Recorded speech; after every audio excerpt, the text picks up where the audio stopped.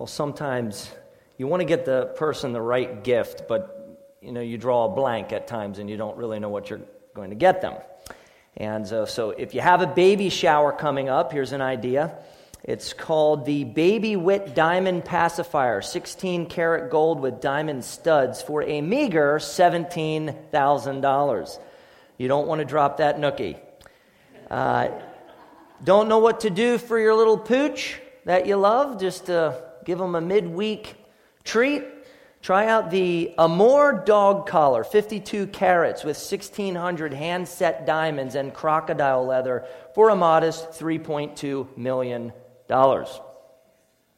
Maybe a knit sweater would be a better way to go on that one. If you have a daughter that loves Barbies and sports, try out the FAO Schwartz Bonzini Babyfoot Barbie foosball table for $1 short of $25,000. Foosball doesn't come cheap these days if you want a good hot pink table. If friends of yours are tired of their iPhone, you could surprise them with a Ferrari Ascent TI cell phone from Vertu.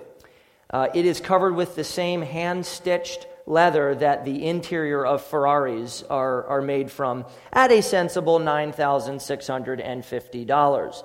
And I hope the reception is good on that phone to make it worth it. Who knows? This is not the tax bracket that we live in, amen? I don't live in that tax bracket. What makes a gift extravagant? Is it price tag? Is it rarity? Is it age? Is it status? Some unique gifts are so extravagant you just can't put a price tag on them. In John chapter 2, we see Jesus giving an extravagant gift, but perhaps not the one that you expect. So stay tuned. It's extravagant. It begins in Jewish culture at a special wedding event. This is the life of Jesus, the life of Jesus. Jesus wasn't a hermit, all right, that lived in a hovel up in the hills or the mountains. He wasn't some strange cult leader that withdrew from the world with his guns, all right? Jesus was part of culture. He grew up in a small town. He learned how to work hard. He wore normal Palestinian clothes. He had customs and traditions fitting to the culture that he lived in and had family and friends. He was, in part, a normal Jewish man who knew how to enjoy life. If he was on earth today, it would be reasonable that he would be from a town a lot like Mannheim.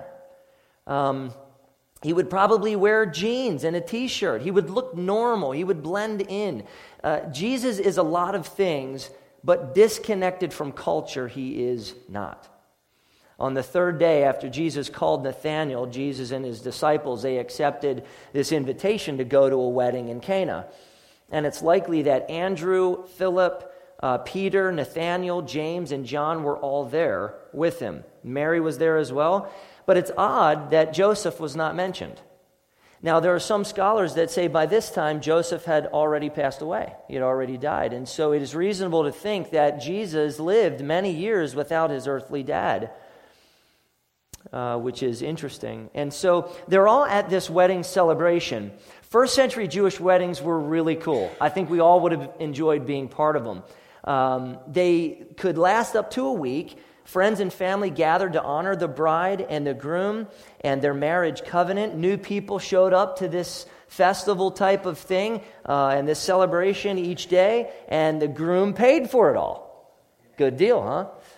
So Jesus was part of this special occasion. Matthew 11:19 tells us Jesus came eating and drinking. He never ate or drank too much. He condemned drunkenness. He condemned gluttony.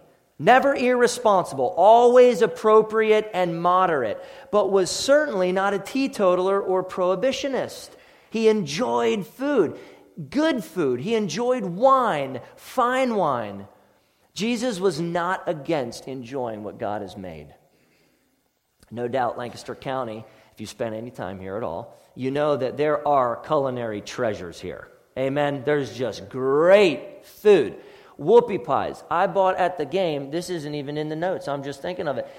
I'm at the game at Mannheim on Friday night, and I got a pretzel. Now, I had a pretzel before, but the pretzel, someone probably makes the pretzels here, and I'm going to offend you. But anyway, I like the really cheap pretzels, the frozen kind that you get, the soft pretzels, and this is a little bit different of a kind. And after I'm done with my pretzels, I see up on the board whoopie pies at the one stand. I'm like, why didn't I get a whoopie pie? I rushed it. Anyway, sometimes that happens when you have to make a decision at the food stand. Anyway.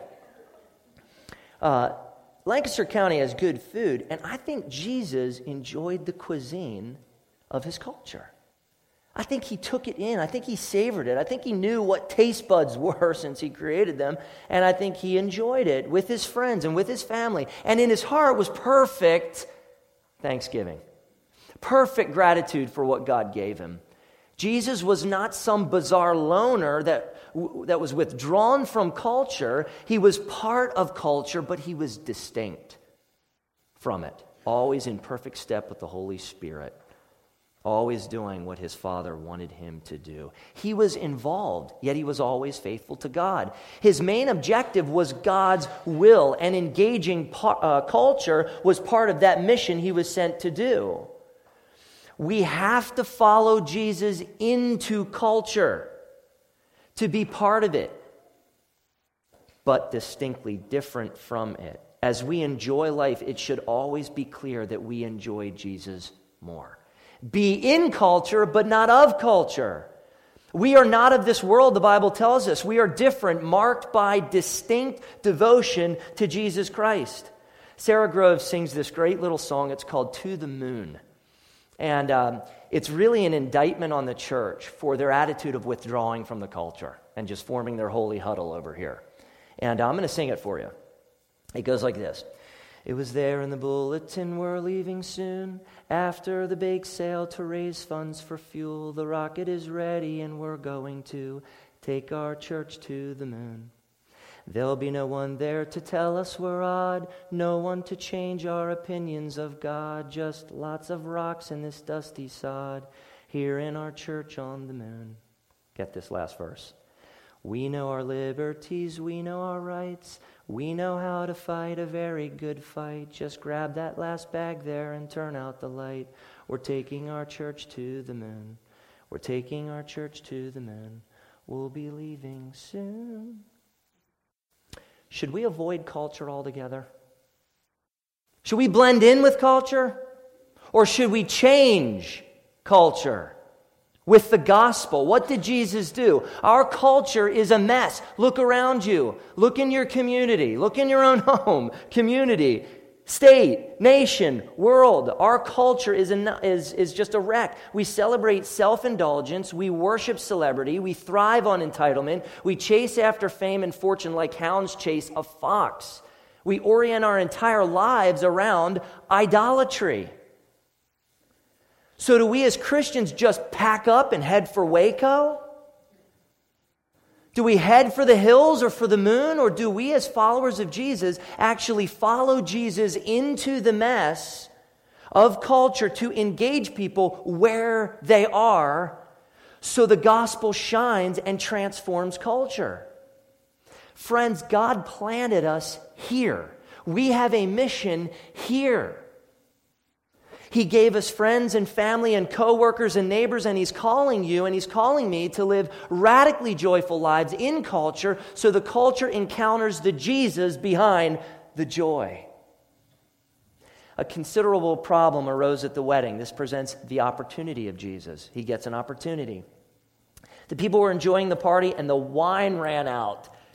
Wine was such a huge part of Middle Eastern culture. And throughout Jewish history, wine was signified joy and prosperity. It was a blessing from God. Remember his Last Supper with his disciples? After he thanked God for the wine, he said, "Drink of it, all of you, for this is my blood of the covenant, which is poured out for many for the forgiveness of sins." Wine was an important part of Jewish culture, and even more importantly, it was a visual of Christ's atoning work on the cross. Well, the groom ran out of wine. It would have been embarrassing for him, and I read that he actually could have been sued by the bride's family for running out of wine. This was a serious situation. He might have been uptight, to say the least. Not a good situation. Mary knows this, and she comes to Jesus in verse 3, and she says, they have no wine.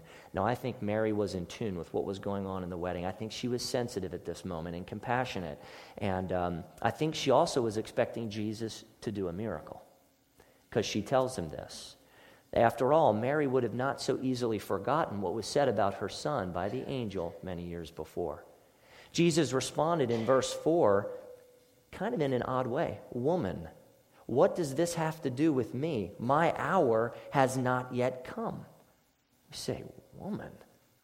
That kind of sounds like a little odd to our English ears. It kind of sounds rude, but he wasn't being rude. The term woman was abrupt and formal, like saying ma'am, but was chosen by Jesus to communicate something specific. If he would have said, yes, mother, I know, and I'll do exactly as you say, that would have totally missed his point. That wouldn't have captured what he was trying to communicate. By saying it this way, Jesus showed distance from his mother, showing that his allegiance was to God, not to her, not to any other earthly relationship. God's timing was his concern. His heavenly sonship trumped his earthly sonship. I agree with R.V.G. Tasker that Jesus was essentially saying, your concern and mine are not the same.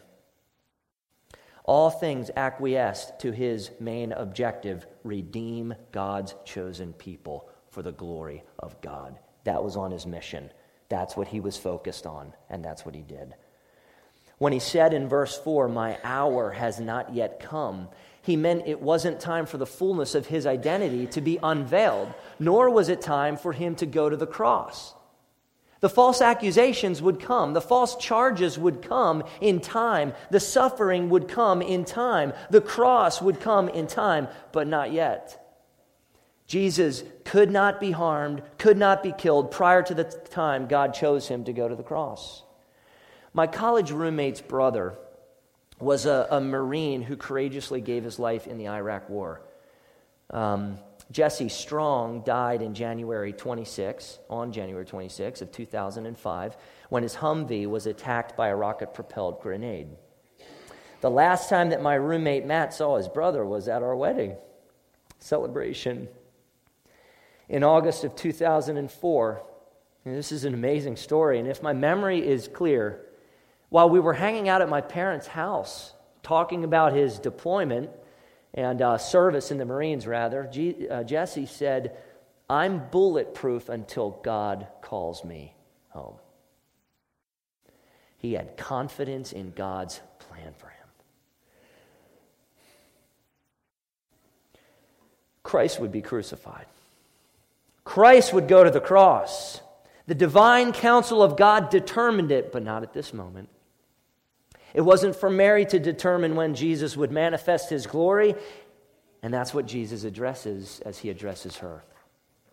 Mary told the servants, do whatever he tells you. Do whatever he tells you. Doesn't it seem odd that Mary is starting to instruct the servants? And I think there are several possibilities here. It's possible that the bride and groom knew Mary and Jesus and their family, and so she was concerned and she wanted to help out, and so she's kicking in here. Or it could be that Mary had some specific role to play at the wedding feast, and so she was rightly concerned. Or maybe Mary was confident in her son's ability to do something spectacular that would surprise everybody. Whatever the reason was, Mary submitted to the authority of her son, Jesus, and instructed the servants to follow his lead, and that's exactly what they did. They did what he said. The water jars are significant. You can't miss that. Look at verse 6. Now there were 6 stone water jars there for the Jewish rites of purification, each holding 20 or 30 gallons.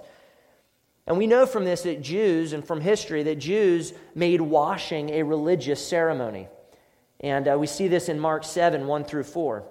Now when the Pharisees gathered to him with some of the scribes who had come from Jerusalem, they saw that some of his disciples ate with hands that were defiled, that is, unwashed. For the Pharisees and all the Jews do not eat unless they wash their hands. holding to the tradition of the elders. And when they come from the marketplace, they do not eat unless they wash. And there are many other traditions that they observe, such as the washing of cups and pots and copper vessels and dining couches. So you can see how important washing was. We're washing everything. We're just going to wash. Hence the stone water jars. Now here was the opportunity of Jesus to begin to more fully reveal his power and his majesty and his glory and his authority. He begins to point people beyond his commonness onto his divinity, onto the supernatural power that he has, but not in a public way, in a more subtle way, in a more private way, with only a few, namely his disciples and the servants who saw, possibly Mary. God appointed this moment as the inaugural display of his Son's glory. And I believe that God appoints moments in our lives for the display of the glory of Jesus in us. I think there are God-appointed moments that come to us where we are to shine. Really shine and reflect and point to the glory of Jesus Christ. So live a watchful life. Be ready. Jesus was always ready. He seized the day. He seized the opportunity. He was ready to act. That brings us to the authority of Jesus.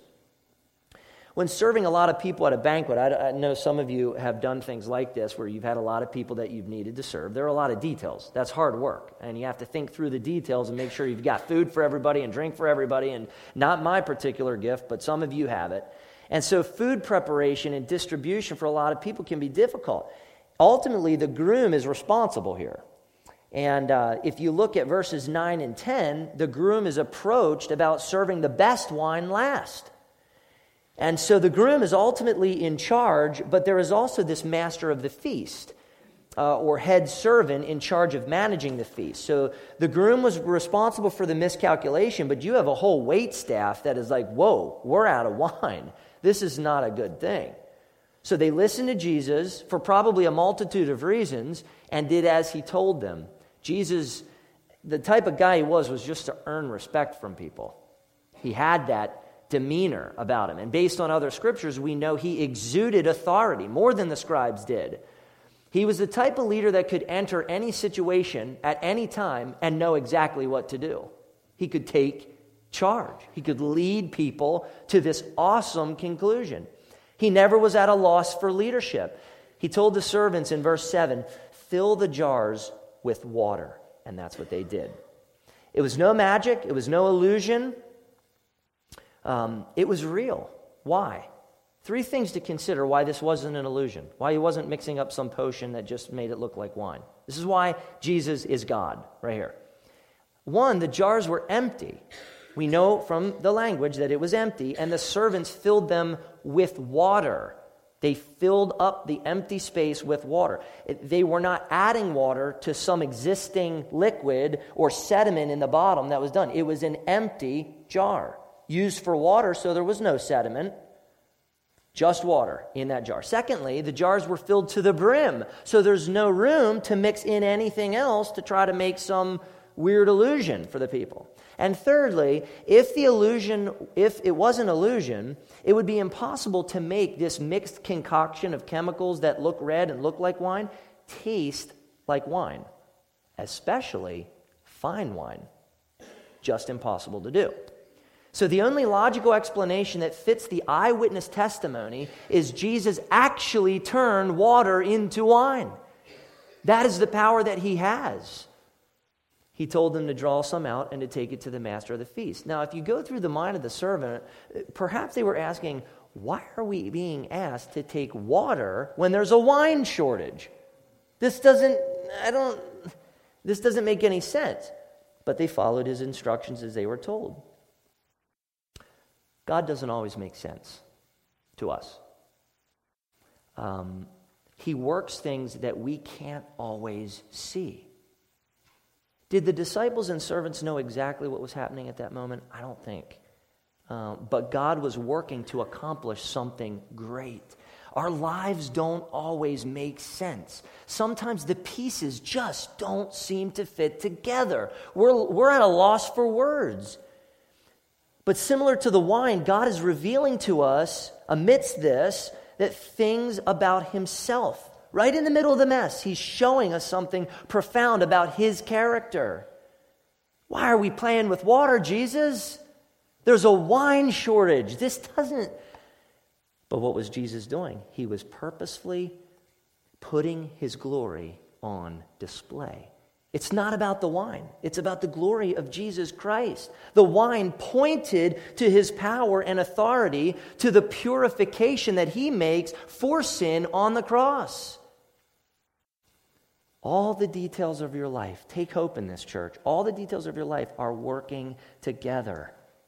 There's a purpose. There's even a purpose in pain and struggle and heartache. There is a purpose. It's God's good purpose. It all works together. And that truth is more valuable to us than relief from the mess. Rather than getting everything just perfect in our lives, there's something better. God is revealing his glory to us, which is better than relief from the mess. So in the middle of the mess, we can take hope. I have Jesus. I have Jesus. I have his grace. There's something more valuable. The glory of Christ and your highest joy in his glory. Without the scarcity of wine, where would the sign be? What happened next could transform the way that you look at everything, the way that you look at theology, the way that you look at life, the way that you look at your family. So please stay tuned. The excellence of Jesus. The excellence of Jesus.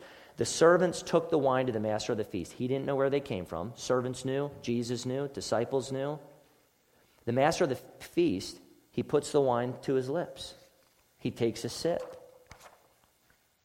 Whoa. That's good wine. That's really good wine. Wait a second. What in the world? Why is it rolling out now at the end of the feast? Why wasn't this at the beginning? Jesus transformed H2O into the complex molecular structure of fine, delicious wine. No magic, no illusion, just supernatural adjustment of atoms from plain to extraordinary. The choice wine made such an impression with the master of the feast that he called the groom over and he said, everyone serves the good wine first, and when people have drunk freely, then the poor wine. But you have kept the best wine until now. The good wine until now. Now, why did he say that? Well, the habit would have been you serve people the best wine first, and then after a little while, the senses become a little dulled, and the acuteness of tastes and the ability to distinguish the quality is not so much there, and so cheaper wine becomes adequate and saves a lot of money. And so John recounts in verse 10 that people had drunk freely, which can also mean they were intoxicated. Now, I want to just lay it out there. When I'm reading, I'm thinking, okay, everyone's viewing it like drank freely, but in the other uses of of this word in the scripture, it means intoxicated. So were they drunk or were they not drunk? And I'm not sure, but I think some were at this point. The reason being of the use of the word in the other context. Now, that would have been odd too, though, because Jews would have been very spiritual people interested in the Old Testament and would have understood Proverbs 20, verse 1. Wine is a mocker, strong drink a brawler, and whoever is led astray by it is not wise. So maybe they were pious Jews understanding the law, just weren't. But I think it's reasonable to believe that they were. They probably had a little bit too much, which was not good. It was sinful for a Jew and sinful for everyone else. Isaiah 5:22 says, woe to those. This verse never hit me before, but this is so interesting in our party culture, especially with college students. Woe to those who are heroes at drinking wine and valiant men in mixing strong drink. Is that not just like, whoa, didn't know that was there? Woe to you if you abuse alcohol. So why did Jesus create more wine? Beyond displaying divine power, I believe Jesus was displaying the essence of his divine extravagance. He revealed the plentiful and lavish grace of God. The master of the feast compared this wine to all other wine, and it was better. It was more full-bodied. It was more flavorful. Jesus made excellent wine. When Jesus does something, he does it with excellence. He doesn't let people down. He exceeds expectations with luxurious grace. Now, if you do the math today, an inexpensive bottle of wine is around $8 today for 25.4 ounces. So if you do the math and make the computation, it's a gift to this couple of about $4,500 to $7,500 at the wedding feast. That's for cheap wine. All right? That's an extravagant gift for cheap wine. Finer wine comes at a higher cost. Now, you could pay thousands of dollars for a bottle of wine, all right? But a good, let's celebrate this occasion type of wine, $80. Gets you a special occasion bottle of wine. By today's standard, Jesus would have gifted the couple between $45,000 and $75,000 of fine wine. But remember, his wine was supernatural. You can't put a price on that. You just can't. Jesus is extravagant, most excellent, superior in every way. Jesus didn't just make wine, he made exquisite wine. Now, he would be no less God if he turned the water into disgustingly cheap wine. It still would be no different. He's still doing something absolutely fascinating and amazing. But he went the abundant route. He just went over and above a lavish display of his superlative character.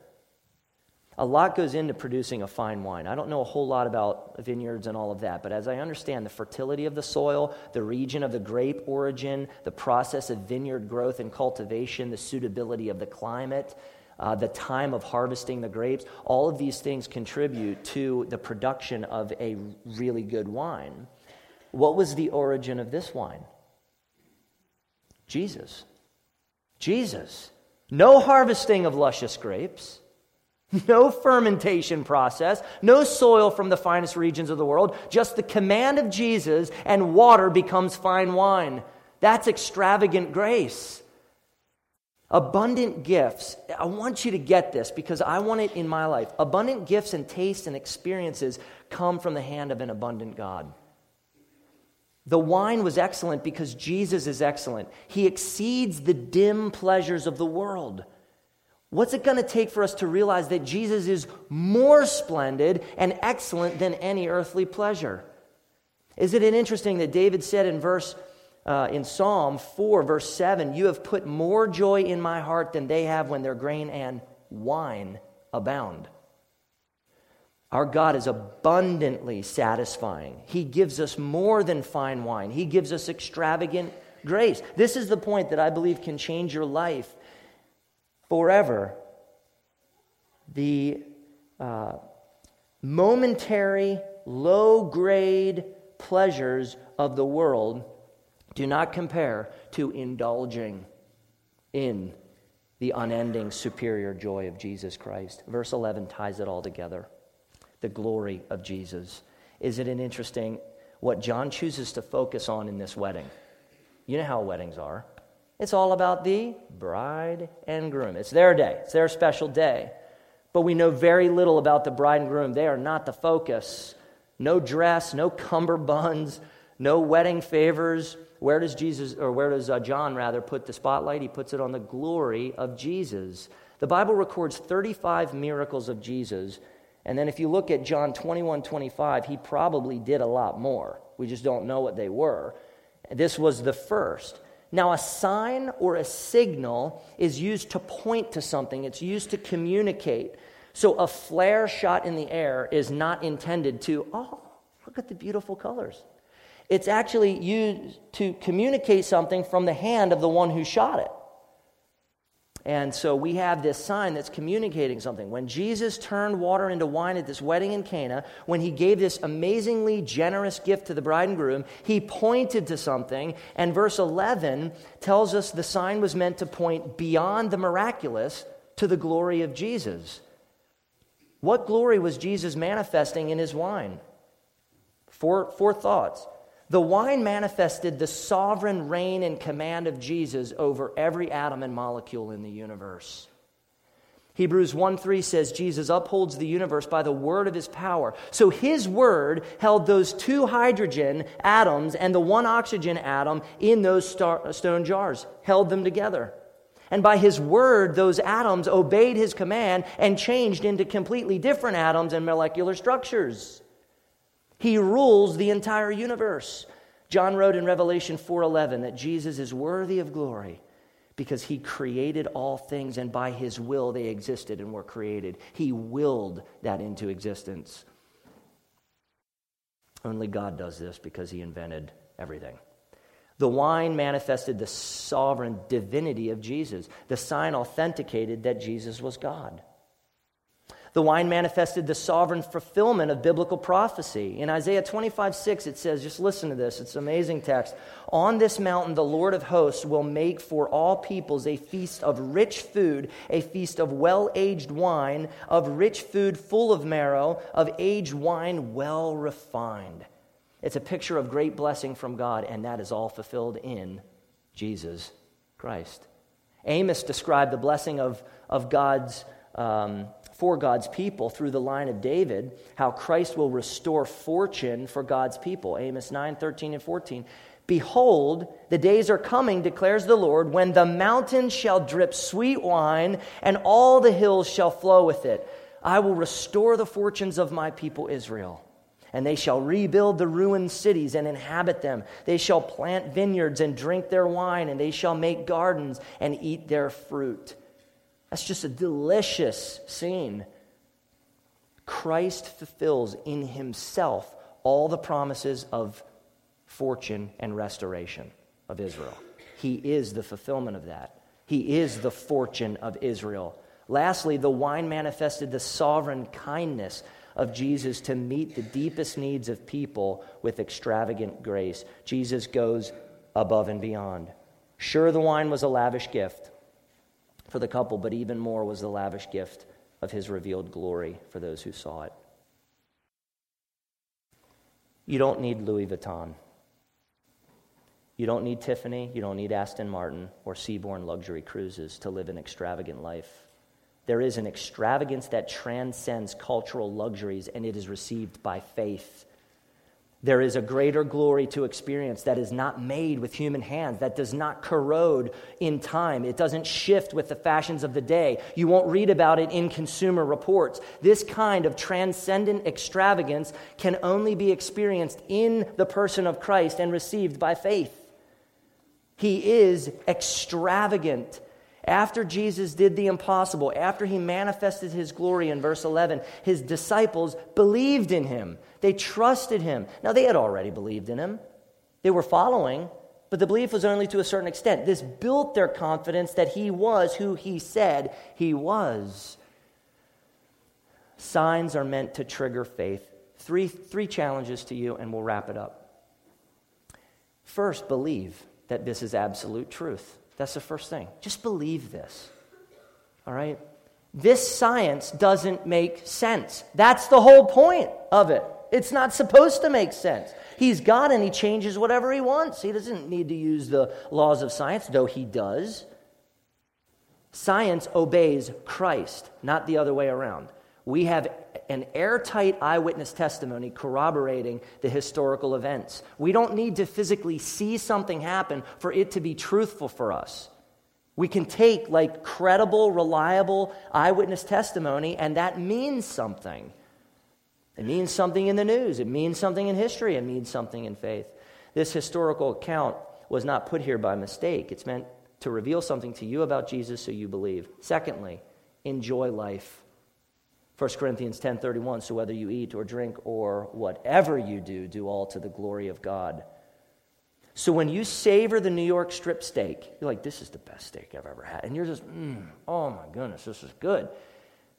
With your senses going wild, glorify God in the eating of that steak. When you sip your rich, bold wine, sip it in safe moderation, but savor it for the glory of God. He gives us good things. He gives us abundant things, and we are to enjoy them. See if you agree with this. Joyful and sensory Christians who enjoy life to its fullest, but who clearly communicate in their enjoyment that Christ is superior to earthly pleasures, are powerful witnesses to the gospel. Do you agree with that? We enjoy life. We're getting the best out of it, but we do so in such a way that shows the culture and the world, but I don't enjoy this above Jesus. Jesus gave it. That's why I enjoy it. And if he takes it all away, I'm still awesomely happy because I still have Christ. That'll preach. That will convert people. That will show people that we are living something that is real. The last challenge I have for you is to be overwhelmed with gratefulness. Stop complaining and start praising God with a grateful heart. When people talk with you, are you constantly complaining about your life and circumstances? Is that the focus? We have tough days, and we need those friends to say, I'm having an awful day. I feel terrible. We got to have some of those moments. But is your life categorized by complaining or by praising because of the rich blessings that he's given you? Be grateful people. Be happy, grateful people. Help me to be that when I am just a jerk to be with. Are you overwhelmed with the gratefulness and extravagant grace of God? Extravagance is not brand name. It's not style. It's not even well-being. Extravagance is being loved by God through Christ, who is the personification of extravagant grace. Let's pray. God, we need your help because we are far too easily pleased. We go after all kinds of other pleasures, and God, that's peculiar. Because these pleasures pale in comparison to pleasure in you, God. And so I just ask that you help us be a radically happy people, to enjoy extravagant grace, to know that Jesus was an extravagant, exquisite man. And he gave us so much in himself, in the cross, in the resurrection, and in the promise that he is coming back. Help us to treasure him. In Christ's name we pray. Amen.